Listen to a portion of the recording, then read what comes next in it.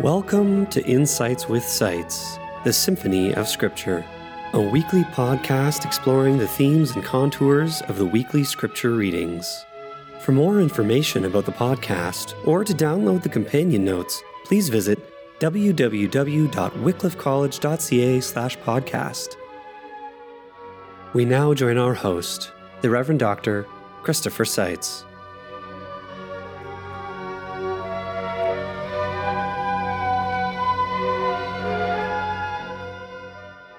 We continue our slow walk alongside Jesus in Mark's narrative portrayal as he moves back and forth across the Sea of Galilee, the Jewish and the Gentile sides, and now today widening his trajectory and entering the historically prosperous coastal regions of Tyre and Sidon, and on into the Decapolis Gentile region.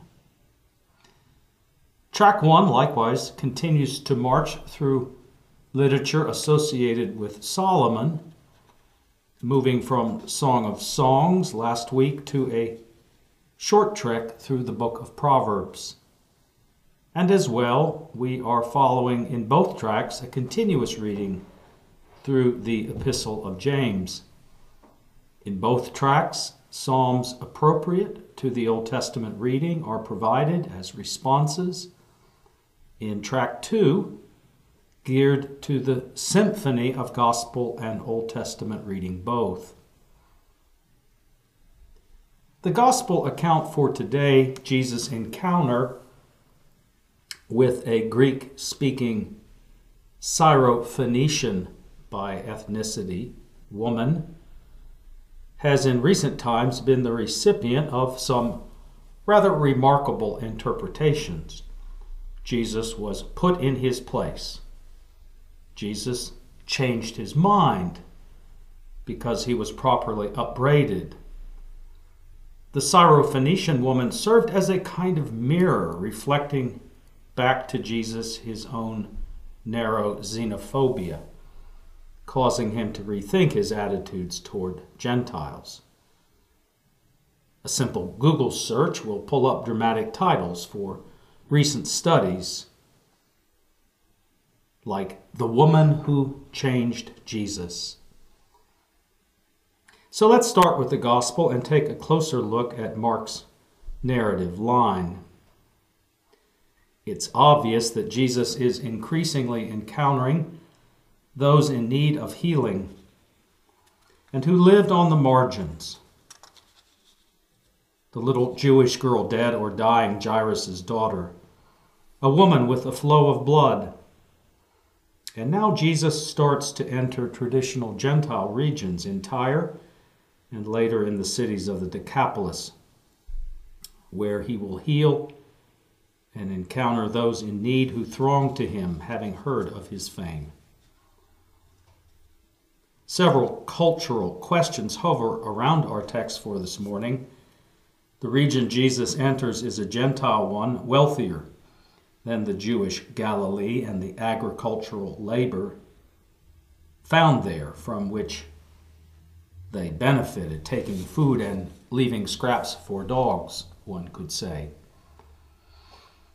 The woman Jesus encounters is a Greek speaker, and could that mean culturally upper class?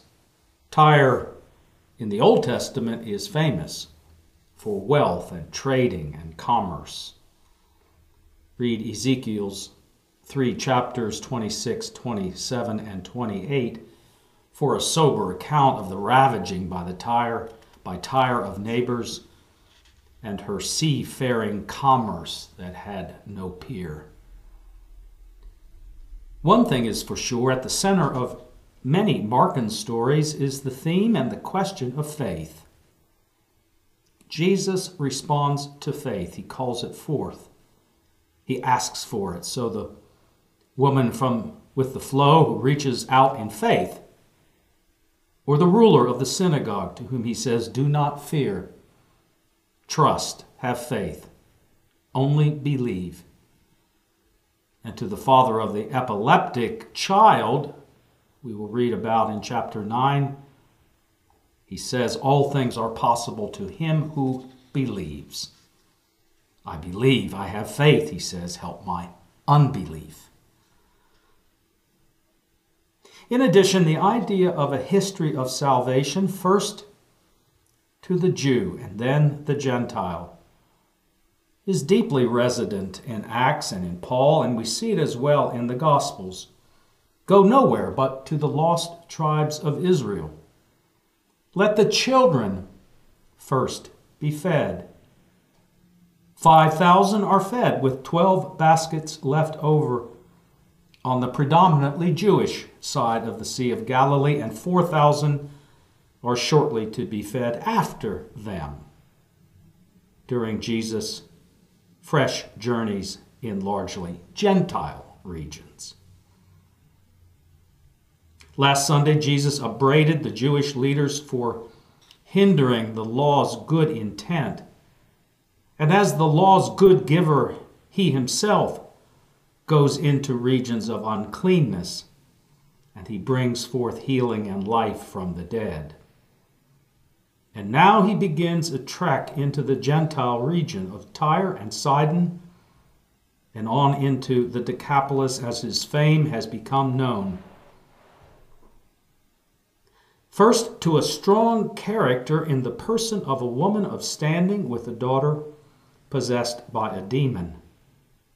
Mark says he tries to be hidden away, as with God's purposes with Israel, and he wants to remain so. But this persistent woman breaks through, for such is the powerful draw of Jesus for any and all in need.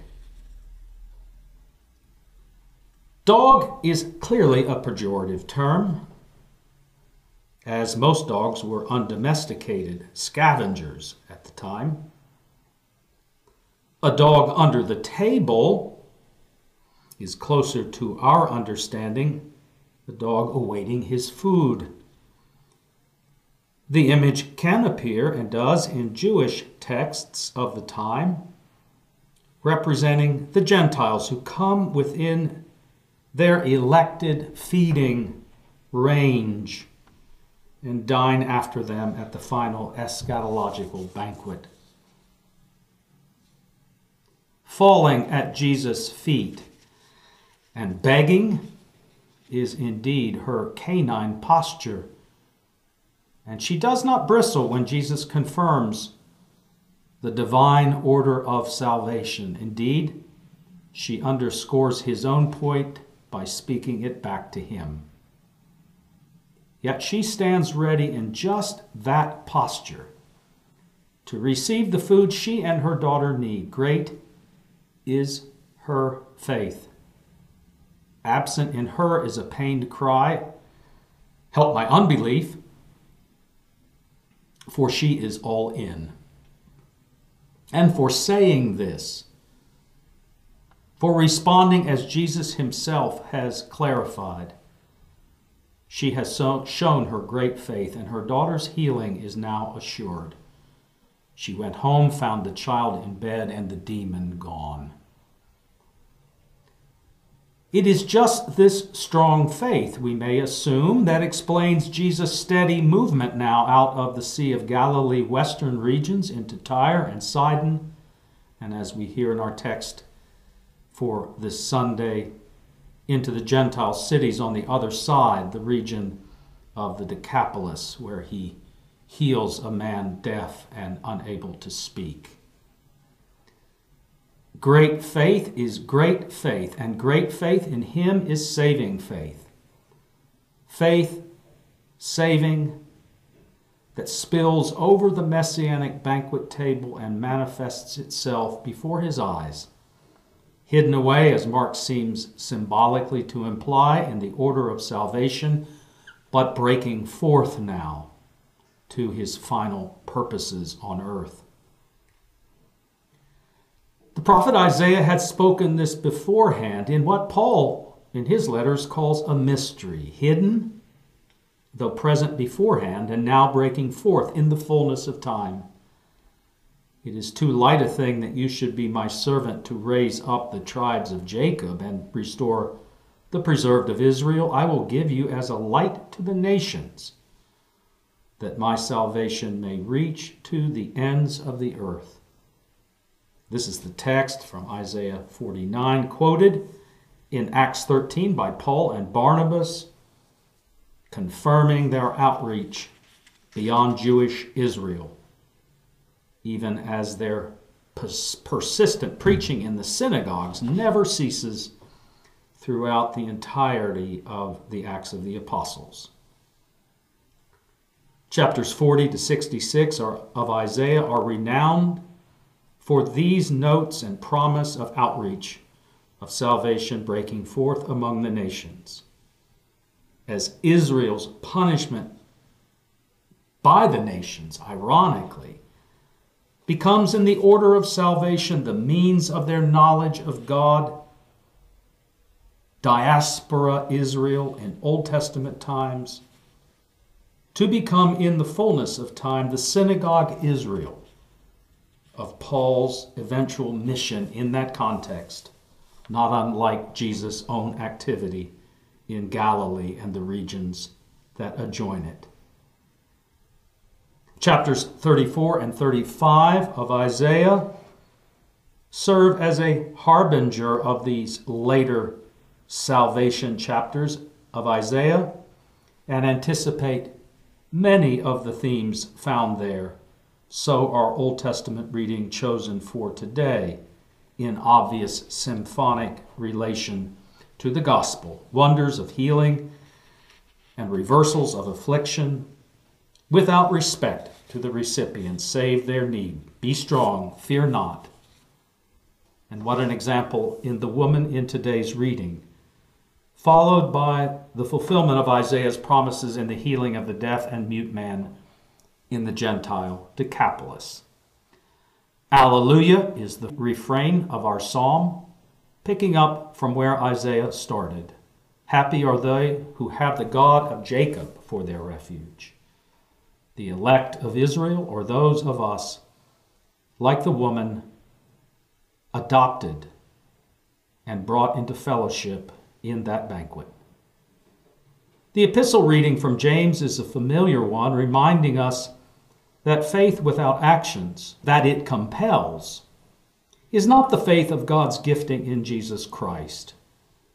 Jesus showed no distinction in allowing the cry of the woman from wealthy Tyre to sound forth, even as he spoke from within the saving presence of the one God of Jacob. When she affirmed that saving order of things, she received not crumbs but new life for her daughter. Our track 1 reading from the middle of Proverbs, a section from chapter 22, though it is in track 1, has likely also been chosen out of other possibilities in that long collection of Proverbs because of themes it reinforces also in the gospel lesson. So we hear in verse 8, those who are generous are blessed, for they share their bread with the poor. The Gentile woman from Tyre may not be poor in worldly means, but she is surely desperately poor because of the affliction that torments her daughter.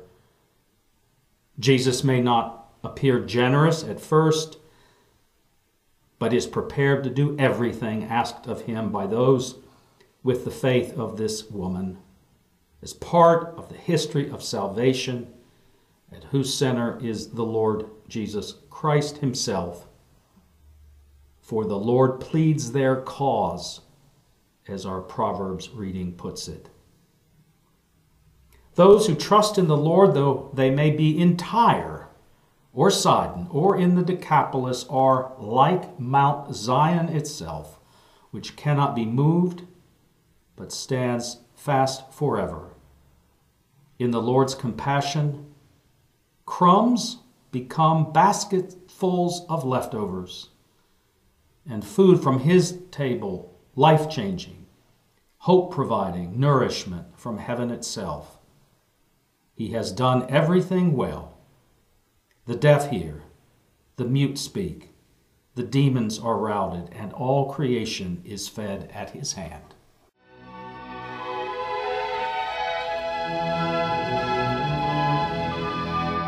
We hope you enjoyed Insights with Sights, the symphony of Scripture. For archived episodes and notes, please visit www.wycliffecollege.ca/podcast. Thank you, and we hope you tune in again.